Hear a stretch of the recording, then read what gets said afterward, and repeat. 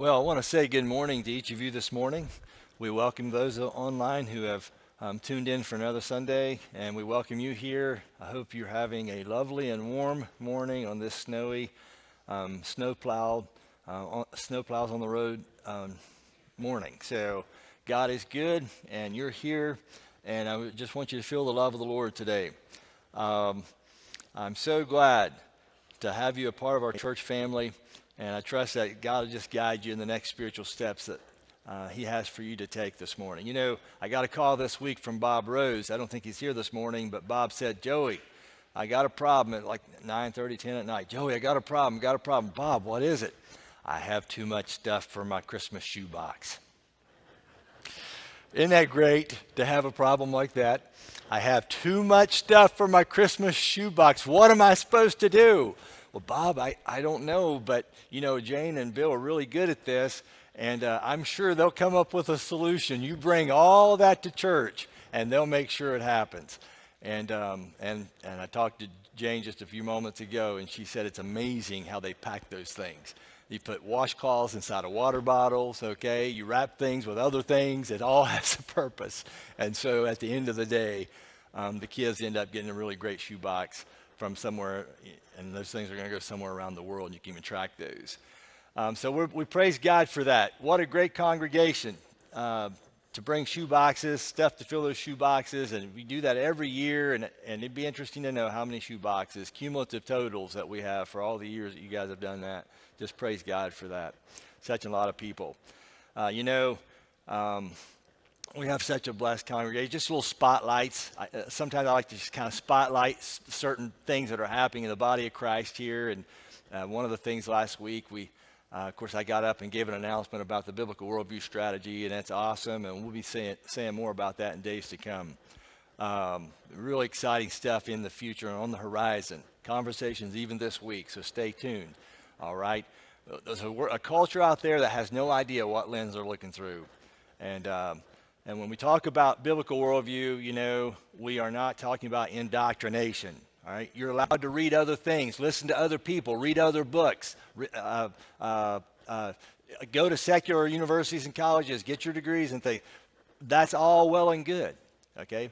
This is not indoctrination where you're not allowed to do those things. No. You're allowed to go pursue what God's calling you to do. But here's what we want you to know, that if you want a biblical worldview, we're championing that.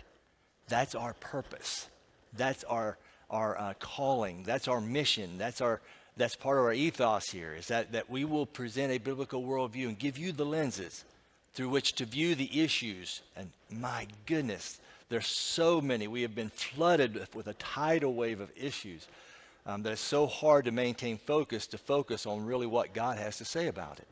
So you go and learn and do, but just know that we are committed to being very intentional about being a biblical worldview church. And it's exciting days ahead because we're going to need it in our community, big time, and in our world. But after I got through sharing the strategy a little bit last week and was saying the prayer, so I heard, after I said it in Jesus' name, amen, I heard a loud amen from the congregation. Anybody else hear that? Amen. Right? And so I said, Donna, who was that? What little baby? I thought it was so cute. And so she followed up and did a little legwork on it, and it was little Kaylin Alice. And I understand that as I was praying that prayer, she was saying, amen, amen, just like at different times, like this prayer should be ending by now. And, amen, amen, amen. And finally, when I said in Jesus' name, amen, she went, amen. It came from this side of the room. So, you know what? That's what biblical worldview is about. It's about the little Kaylins in life that want to say amen at church when the pastor's finally done praying that long prayer. All right? And you know what amen means? So be it. We got a little toddler girl praying on that worldview stuff. So be it. May it happen in Jesus' name. She's ready. Kaylin's with me. Okay? Bob Rose with me. All right? Shared the vision with the elder board. And it wasn't, after we prayed and shared that vision, there was 100% buy-in on this. They know and they see it. How much you need, Joey? Well, here's a start. And here you go. Let's go. Let's move. So you just keep praying about it, because we got an exciting speaker in the works for February. It's going to be awesome. You're going to love that. There's some other opportunities you're going to have, okay, internally, curriculum development things. We're going to pull stuff in that amplifies creation, rebellion, redemption, restoration, those big 4 words, okay? All right? We're going to amplify that. Curriculum that just develops all of that, moves it forward. Okay, so this is the place you want to be. So it's the place where the K-Lens of the world want to be raised, right? And inundated with just the love of the Lord, the love of people that do Christmas boxes for people around the world, the love of people that walk with the Lord. You know, and my wife was telling me this week even, another snapshot. She said she was at school. She works at a great school with a great principal and great staff, okay, primary school uptown. And she said, I saw a little 4th grader in the hallway at school today. I had him about 3 or 4 years ago. And when he saw me, my wife told me this, when he saw me, he says, "Oh, how I've missed you." The little 4th grader, I know. Little 4th grader, oh, how I've missed. It's like, well, ABCs is great and numbers are awesome, but you got to love people through the ABCs and love people through the numbers, right? And all the things you learn. Oh, how I've missed you.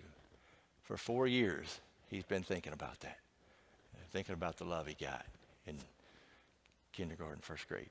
Listen, snapshots. Boom, boom, boom. I could do that probably the whole sermon. Snapshots, all right? It's you living the authentic life, making a difference for the glory of God, and impacting people in such a way that something of Jesus flows through you and that positions people to be loved and to make even better decisions with their life. This is what we want to accomplish. You know, I was reading this week, and this is a story that I just can't get away from. Bryan Chapell's hometown, he talks about this in one of his books.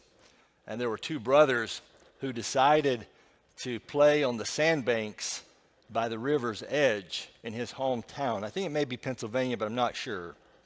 But because the town depends on the river for commerce, he says, they do dredges regularly to clear the channels of the sand.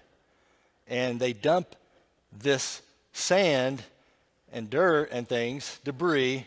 These huge mounds of sand are dumped by the river. And so you know, right, that children love to play on sand pile mountains, and that's what they do.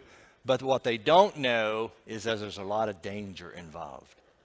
And while the sand's still wet from the river's bottom, the dredges dump it up on the shore, and the piles of sand, they dry, and it's a rigid crust. And then when the water kind of filters out of that wet sand, it creates these caverns inside these sand mountains. And so when a child plays on the sand mountain, the crust is brittle and it can break and drop into these cavernous places that have vacuumed out from the wet water that's kind of filtered out of this stuff. And so then that creates a crisis, because then you've got all this sand that wants to refill the vacuum that's just being created from the child playing on the crust, and it collapses in. And so he shares about this and how that there were 2 brothers who were playing on this mound of sand. And when the boys didn't return home from dinner, the family and the neighbors organized a search, and they found the younger brother unconscious from the pressure of sand against his body. His head and shoulders were sticking out of the sand, and he was kind of unconscious. And then when they were digging him out, he regained his consciousness. And when they cleared the sand to his waist, and there was 2 brothers that were playing, and they were caught in this situation. And so the searchers, they asked the little brother that they could see, "Where is your brother?"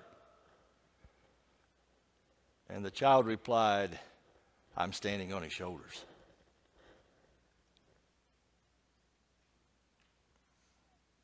I'm standing on his shoulders. Big brother said, "I'm not going to make it. You get on mine. I'll get you up." Isn't that crazy? True story. See, I think there's a couple things I want to say related to that. Another snapshot from the body of Christ.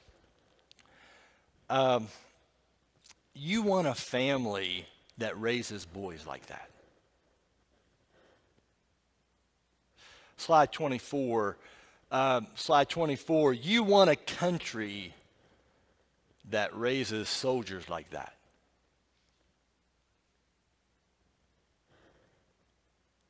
You want a church that lifts families like that. And you want a Savior that raises humanity like that. And the only way you get that kind of self-sacrifice is when you ground your life on something solid and stable. And there's something bigger and more important than me in life.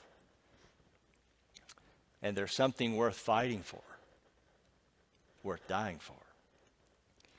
And this morning, I would even say you need a pastor like that. And so what I have before you today and what I need to share with you, I want you to receive in such a way that I'm the guy holding you up above the sand so you can still breathe. And when we think about a biblical worldview and we try to determine how we can be a redeeming impact in our culture, one of the things that needs redeemed is marriage.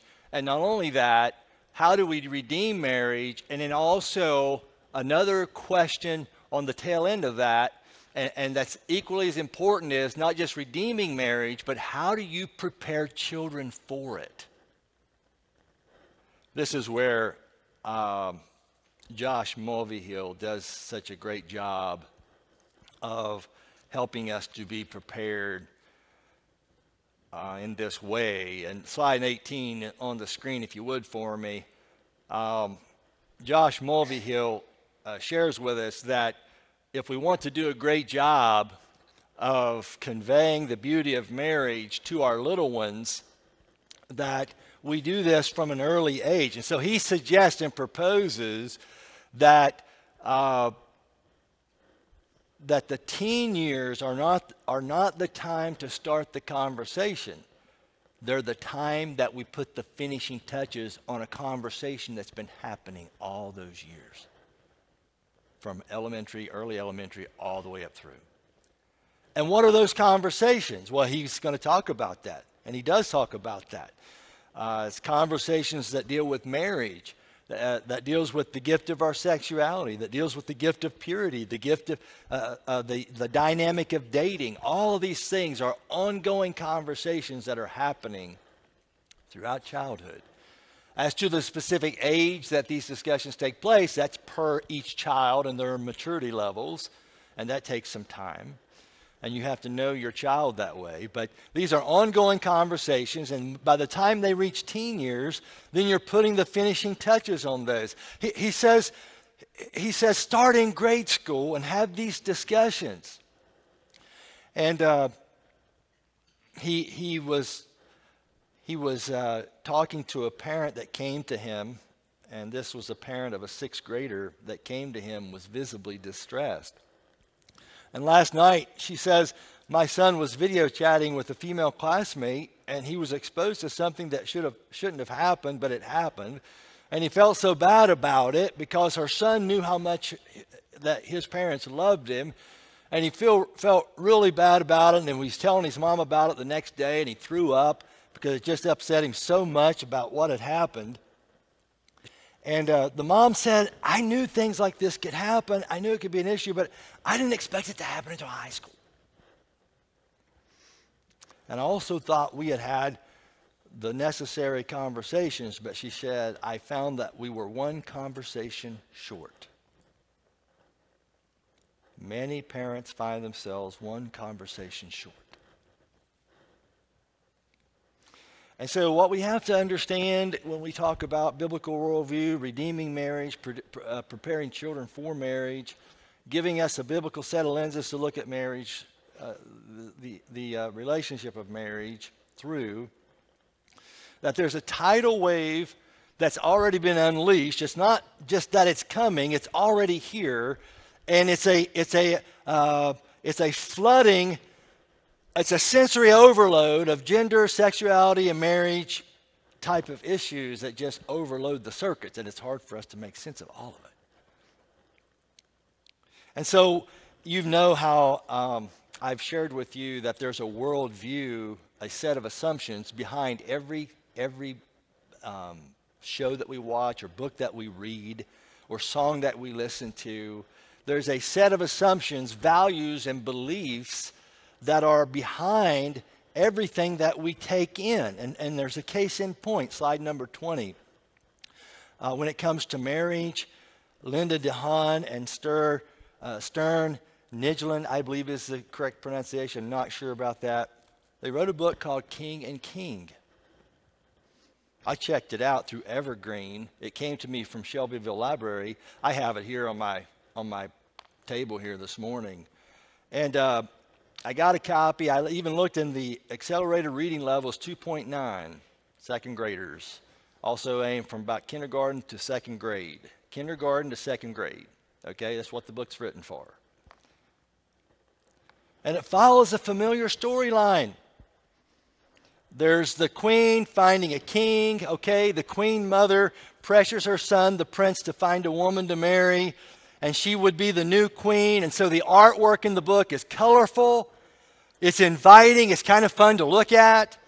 The words on the page are creatively presented. The queen has several female prospects of queen to be the queen, to kind of parade before the king. One is an opera singer, and I don't know why, but they make opera singers like incredibly huge. All right, but so she's really big. But okay, there's a magician in there that's a possible queen. There's kind of a snaggly toothed one. There's a super tall one. But for whatever reason, they're all a no go for the prince. But the queen brought one more prospective queen for the prince to see. Princess Madeline and her brother Prince Lee. Slide 21 if you would for me. And I noticed that Prince Lee, who was accompanying Madeline, was depicted as a more finely featured person than all the other characters in the book, male or female. Kind of interesting.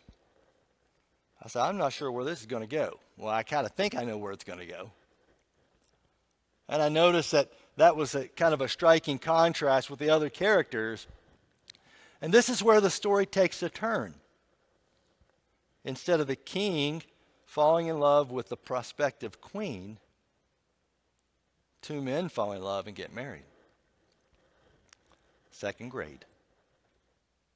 Kindergarten to second grade. You're living in a time when people are telling you you don't have the right to teach your children. That everybody else got that right but you. We'll hear a little more about that next week. Listen, the pictures in the book are descriptive. They're present. The two men are happy.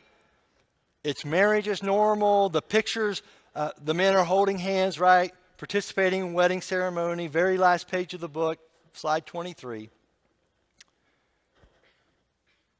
And that's how the book ends.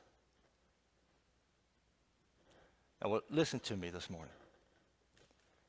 I don't care what your worldview is. I'm going to be the guy holding you up above the sand, whatever your sexual temptations are, whatever your relational decisions are, whatever your view of marriage is, whatever your politics are. I'm the guy underneath going to hold you above the sand, right? I love the people that wrote the book. If you ever hear this or see this, Linda and Stern, know that you're loved. You did a nice job, nice artwork, a lot of good things we say about the book. But I got a problem with the premise. I got a problem with, and I got to confront the secular worldview. And I got to confront it at the level that it's coming in at. I have to challenge it. That's my calling. And that's a loving thing for me to do. It's not hateful. It's loving. for me to say, wait a second, we've got to check what the implications are from the book and who the book's written for, right? We've come a long way since The Little Engine That Could, or Cinderella, right? Listen, this simple little book presents a worldview. It's a secular worldview. It defines marriage radically differently than what the Bible and how the Bible defines it. It doesn't mean we hate the people who define it that way. We love them. They're human beings. But we have to challenge it because we're raising a family, right? We have sons and daughters. And we've got to do a good job of putting them on a foundation that's right, that's good, that positions them for human flourishing. No overt arguments are made in the book. It's a story that's simply told. It feels normal. Just like Adam was looking for a mate in Genesis, we'll look at that in just a second. The prince was looking for a mate. It's all great. A longing for a mate is well and good. And the intent of the author for the reader is to view this as just another normal love story. And from a child's point of view, it's just another picture book that mom and dad or grandma or grandpa might read to the books before bedtime. It seems harmless, but it's subtle. It's so dangerous. And by introducing the ideas early, there's a greater probability of viewing this as a normative and even potential path to take in their own life, and they're just in kindergarten through second grade. I'm sorry if that's offensive, but I take issue with it. Big time. Big time. The Bible does not position me to support or to proclaim this as a legitimate option to the prototype of marriage that the Bible presents to us and that I'm going to share with you here this morning. Listen, there has to be a moment of clarity where we look at this. We look at what's happening in culture. We look at the assimilation of these viewpoints written into these incredible stories like this, picturesque stories. And they're aimed at people at an early age. You know what I think? I think parents are so concerned that their children are loved regardless of the gender dysphoria or the inclinations of their sexuality. I think parents are so concerned that their kids be loved that's where you get into like mandating pronoun usages and certain rights and groups and privileges. They just want to make sure their kids are loved. And so what I would just say to you is love people. Always love people, regardless of the perspective or worldview that they bring. But remember, there has to be a ray that shines in the darkness. Somebody's got to represent the truth. Somebody's got to show a way forward that sets some people up for human flourishing and life and vitality. And the only way we're ever going to find that is we get back to God's truth. And we have a discerning mind. You know, I talked to you several weeks ago about the structure, God's creative norms. And we can bend those, you remember the metal pole? We can bend that metal pole toward fallen human nature. Or we can take and we can bend it back toward God's creative norms. And we want to be a people that bends things toward God's creative norms, not away toward sinful human nature.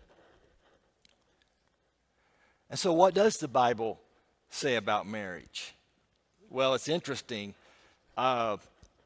We can hit these facets, and I call it a cosmic coupling. Maybe you've attended a few of the weddings that I've done, and I've been emphasizing these 6 facets to a biblical marriage, what it means to be a cosmic couple. And it's interesting to me that when we look at creation, that God did not begin the world with government or with a church. He began it with a wedding. And that's interesting to me. In the beginning, God created the heavens and the earth.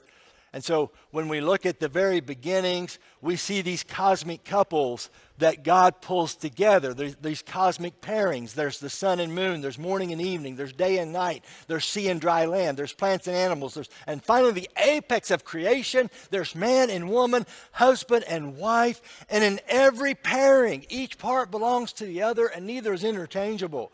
And so one of the first things that God does after creation is to perform a wedding ceremony. And it's so hugely important to God. And so God designed marriage, and he defines marriage because he's designed it. He gets to define it. He's the authority to determine what marriage is and what it's not. I can't marry a pet and be a biblical marriage. I can't marry a device and it be a biblical marriage. God hasn't set it up that way. And so what's the precise nature of this cosmic coupling? Well, we see on slide number 9, if you would for me, that is why a man leaves his father and mother and is united to his wife, and they become one flesh. And virtually everything else that's talked about by way of marriage in the Bible reflects back on Genesis chapter 2, verse 24. And so when we look at the precise nature of this cosmic coupling of a man and woman, we see that there's certain things that are true, like 6 different things that are true. And before we share those with you, look at verse 21, if you would, on the slide. So the Lord God caused the man to fall asleep into a deep sleep, and while he was sleeping, he took one of the man's ribs and then closed up the place with flesh. And what's maybe what we don't know or we're not aware of, if we haven't read the context for this, okay, so Adam has been naming the animals, and he has noticed undoubtedly that every animal has a date. Every animal has a pair. And there's 2 of them. And so like he comes to this conclusion after this incredible season of naming the animals, everybody has a mate except for me. And so God gives him this task such that not only would he name the animals, but he sets him up to feel the loss and the absence of, where's my mate? Did God make someone for me? Right? I like what Matthew Henry says in 1704 commentary that he wrote. That's a couple of hundred years ago or more. Right? And he says, Eve was not made out of man's head to top him. He wasn't made out of his feet to be trampled upon by him, but she was made out of his side to be equal in worth with him, under his arm to be protected, and near his heart to be beloved. And so why did God not make Adam and Eve out of the same lump of clay? Well, there's a leadership mandate that he gives to Adam, and he has to assume responsibility for his family. He's got to assume responsibility for books like King and King. He steps in and says, wait a second, family. This might be the book you're reading at your library, but there's a better way to see this. And let me tell you what it is, right? He understands that. That's Adam's role. Serpent comes in the garden, you get the hoe, and you cut the sucker's head off. He's endangering the family. Adam didn't do that. He just let the snake slither in and do his nefarious work. And so God says, I'm going to make Adam, I'm going to make him responsible. Who does God go to and talk to as soon as the fall happens? He goes to Adam first, says, Adam, what have you allowed in your garden? Right? So he's setting us up. Paul emphasizes the order of creation in the New Testament to emphasize the leadership mandate he's placing upon the man, Adam, and all that are in his posterity, right? And look at verse 22 on the screen. Then the Lord God made a woman from the rib he had taken out of the man, and he brought her to the man. That's code. When you bring someone to the man, it's a wedding ceremony equivalency that we see right here in Genesis chapter 2. It's the very first wedding. You got God as creator. He's not just creator, but he's also officiant. And just like a father brings the bride down the aisle, here comes God, the creator, bringing this lovely woman to this man. And he just explodes in poetry. And that's the next verse. But it's amazing. It's like the first human face-to-face meeting that we have in the Bible. And the word, the phrasing that's used here in verse 22, he brought her to the man. So one author says, picture this. There's a long parade of warthogs, hippos, orangutans, and every other type of creature all coming before him in pairs of two, and they all had dates. And now Adam, after all that naming responsibility, like I've said, he awakens from this deep sleep, and he looks up, and the first thing he sees is no longer a furry, four-footed mammal, but is a freshly, newly created woman.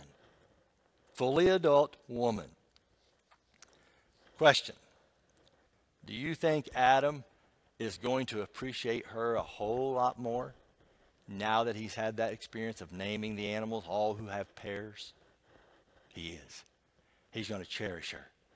Okay, made out of my side, close to my heart, under my arm, protecting this precious, precious person that he's given to me and brought to me.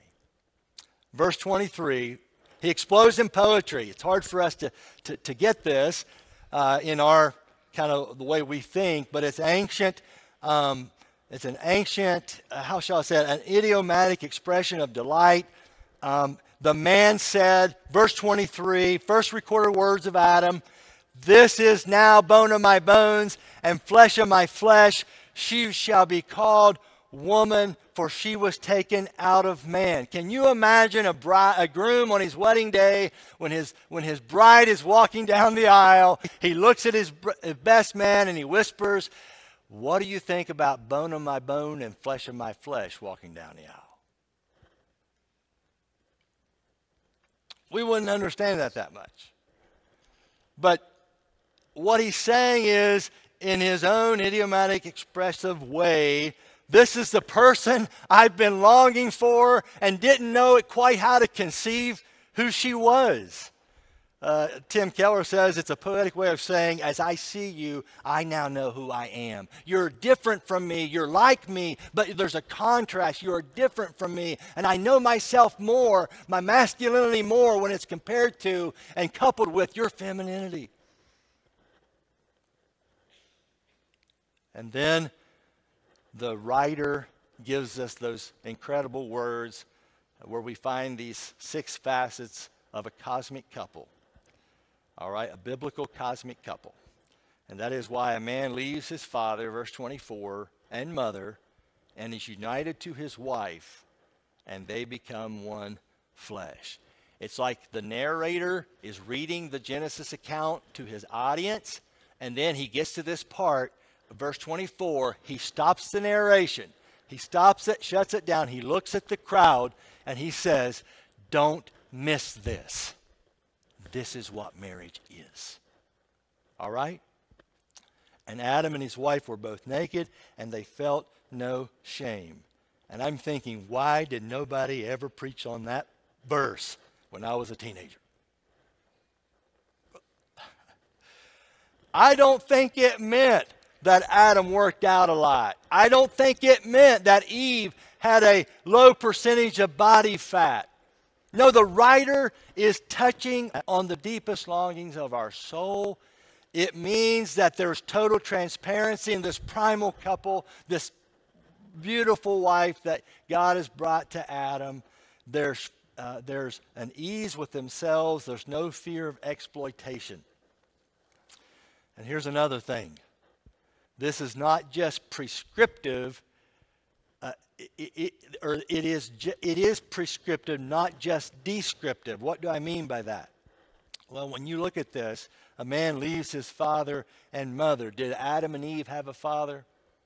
They didn't. They had a creator, but they didn't have a father. Well, why does he say a man leaves his father and his mother?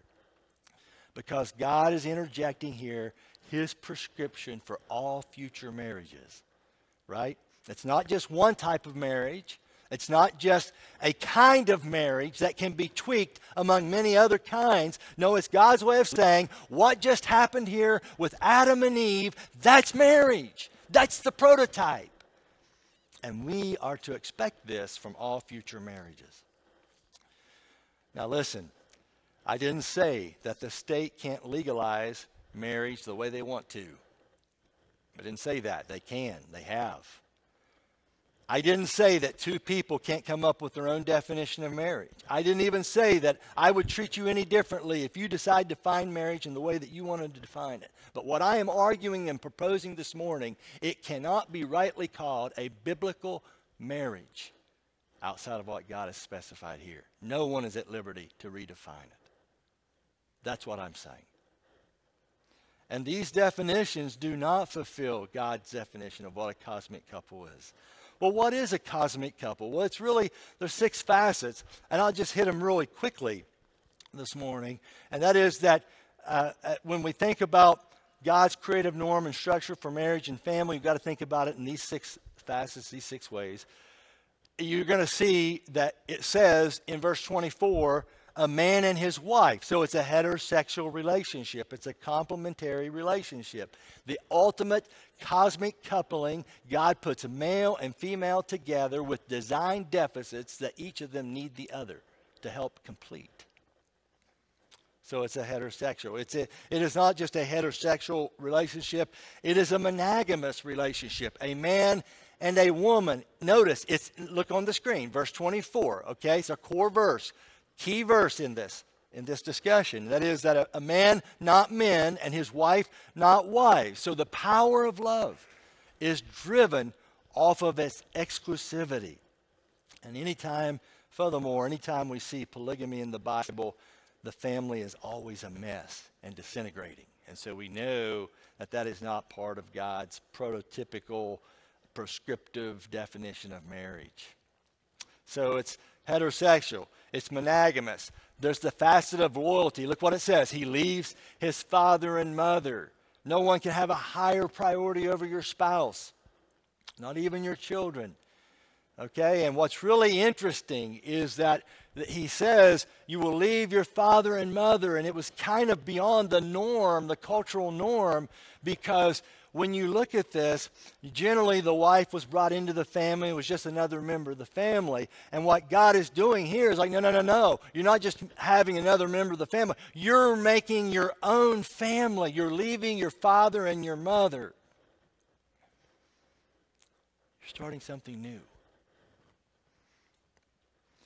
It's a loyal relationship. It's a monogamous. It's heterosexual. It's a public relationship. This is why. Someone's asking the question. Moses is explaining it. This is why we do this. It's a physical relationship, right? Another facet. United to his wife. Take all of your romantic energy to each other once you're married. It's like glue that binds you together for life. It's spiritual. They become one flesh. See, there's a longing inside of us that no husband or wife can ever fulfill. And that longing has to go to God.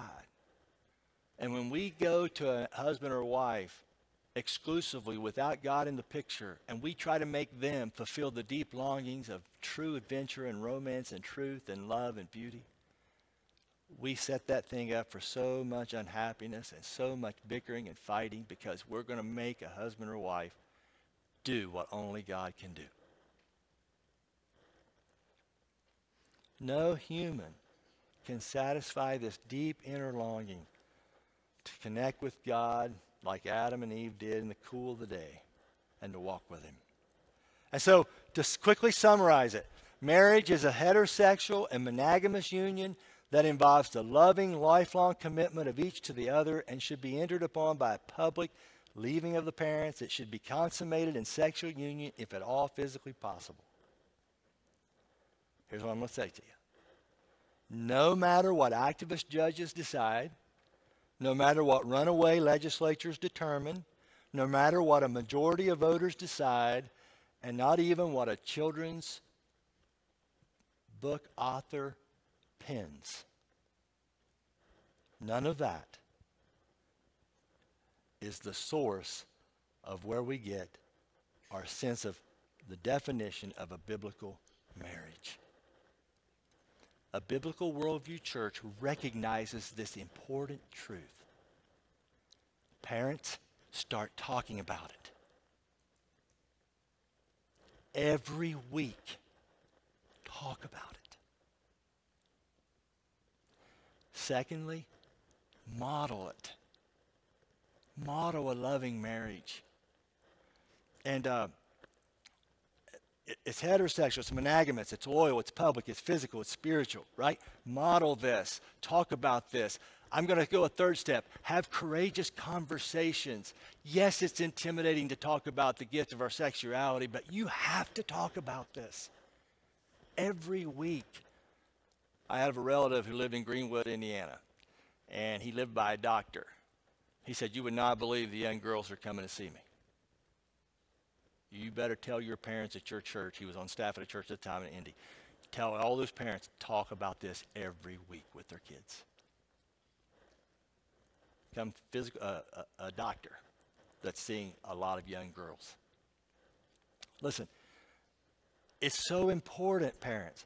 Yes, we want to know what a biblical marriage is, and we want to hold that position with love and grace, and with the understanding that people are human beings, and we're in process, and we're working through our definitions. We understand this, but there's also this sense of a calling, a mandate for us to engage in the discussion, to begin to build now, and have these discussions now, such that by the time we get to our young people get to the teenage years, we're putting the finishing touches on a long conversation that's been taking place for years. Josh Mulvihill asserts that in his book. Many other authors assert this in their book. The most spiritual thing you can do, one of the most spiritual things you can do, is have this conversation about what is marriage. How do you prepare? How can I prepare you for it? Now, I got a reality check story to bring this home, okay? Because we all live east of Eden. And you think, well, Pastor Joey, okay, little reality check. Okay, if I do all of these things, right, if I align myself with God's plan of a cosmic coupling, I marry someone of the opposite gender and complements. I'm monogamous. I only marry one. All right, I'm loyal to this one, and I'm endeavor to be united to my wife or my spouse, and I endeavor to make Jesus the center of everything. Can I expect to be blessed? And of course you can. I mean, this is God's pattern. It positions us for his blessings, but it's not that we won't be challenged in a fallen world.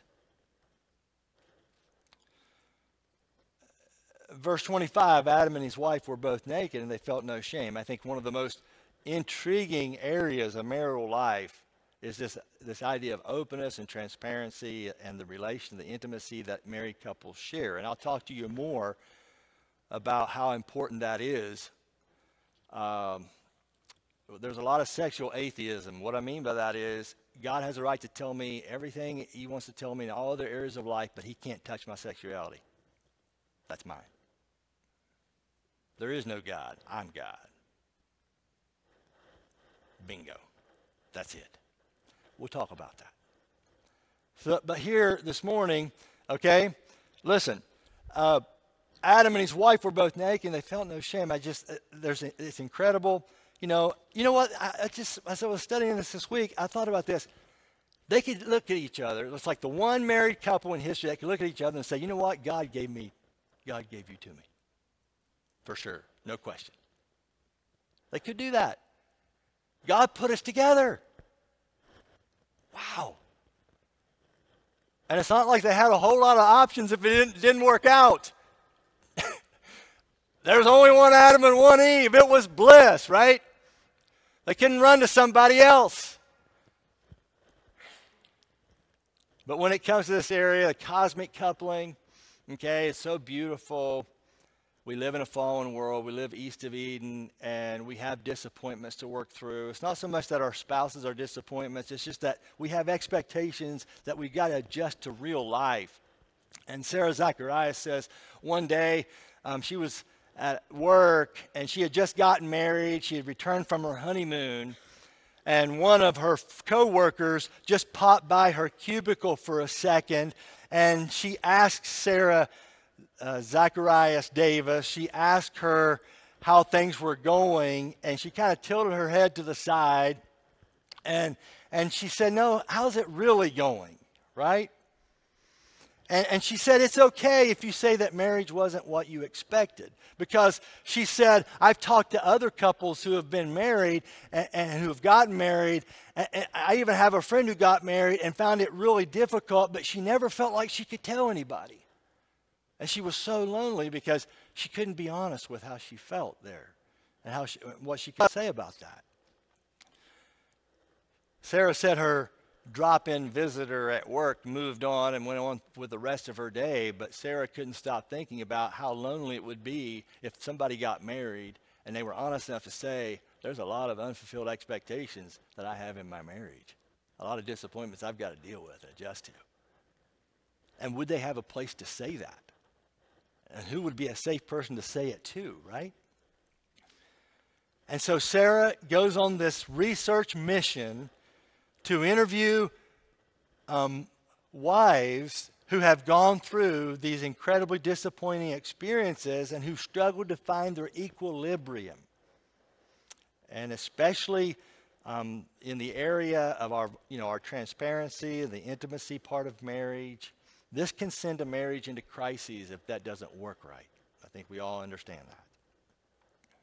She tells the story of one of her friends. They had a fairy tale wedding. This lady had a horse carriage, something akin to what you would see maybe in Shipshawana. All right, the Blue Gate, the big horse carriage, the lovely dress, all of the fanfare, all the decorations. She had everything. And just before marriage, she had gone on birth control. She just honestly shares that. And of course, the wedding itself was the focus, so she didn't really pay that much attention, but she noticed that her sexual drive and energy had subsided. And she and her husband had made the smart decision of waiting until they were married to share the gift of their sexuality with their forever spouse. And so they wanted to have a cosmic marriage. They wanted to hit all 6 of those facets. Bingo, every one of them. And they were able to do that. The wedding night came, and her sexual energy never got better. She knew her husband could sense the lack of enthusiasm, she writes. And it created bitterness because this part wasn't working right. Now remember, you can hit all 6 and still face stuff in a fallen world. And after all, he'd been waiting his whole life. And this went on for months. And on their 1-year anniversary, they gingerly tried to approach this part of marriage again, and she ended up turning her head away, and her husband couldn't see her tears, and they never tried to be intimate again for 4 years. Adam and Eve and his wife were naked, and they felt no shame. That was not her story. She felt so much shame. She said, we found other things to enjoy, but it was all such a mystery. We couldn't figure it out. Thinking maybe it was something else, I went to a bunch of therapists. She said, I started getting angry with God because she had honored him, right? All the 6 facets. She was committed to this. She was frustrated with God. Her husband was frustrated with her, with God. It was just getting really, really chaotic in that relationship. And then something strange happened. She said, one week, I forgot to refill my birth control prescription. She said, after a date and dinner at a hip new restaurant in town, the sparks flew on Friday night, and it never stopped through the whole weekend. 4 years. She had no idea. It was the pill all along. She said, our marriage survived it somehow, but many don't. I don't know what you're facing in your marriage. Whatever it is, God brought you together. through a strange series of circumstances, perspectives, relationships, life turns and twists, unexpected surprises. He's brought you together. And it is imperative that whatever your issue is, it may not be that one, but it may be something just as big. You stay with it. You work through it. Because everything you say about marriage is going to be reflected in the worldview perspective of your children. They're watching that. And they need you to work through it and to have these courageous conversations. You know, she tells another story. I'll close with this. There's another wife who shared her story, and she said, in nearly every wedding ceremony that she had attended, she would always hear about how the husband and wife and God created this Trinity marriage, right? And so she said, my marriage wasn't like that. So we did Christian stuff together, but we still fought all the time. And she said our Trinity marriage was an irony because we often have a third person in our marriage. It just wasn't God, right? She says it was my ex-boyfriend. It was his ex-girlfriend. It was his mom. It was my mom. And I'm certain, and evidently they didn't have children yet, I'm certain when children come into the picture, it'll probably be another issue. And she said, these people are just as real in the room as God is to me. The way I was raised by my parents creeps into our marriage fights, and before you know it, my mom is standing right there beside me in my marriage. And you don't even realize it. She said, maybe God does want to be the third person in our marriage, but he doesn't want to be the third wheel, uninvited, unwelcomed, except on the fringes maybe. That's why we have to consciously and intentionally invite him in. Because you can't do marriage alone. You can't. You need Jesus. And what I'm saying is, build it on a biblical marriage, on a biblical basis. But if you don't represent that position well in your own marriage, we're not preparing kids the way they need to be prepared.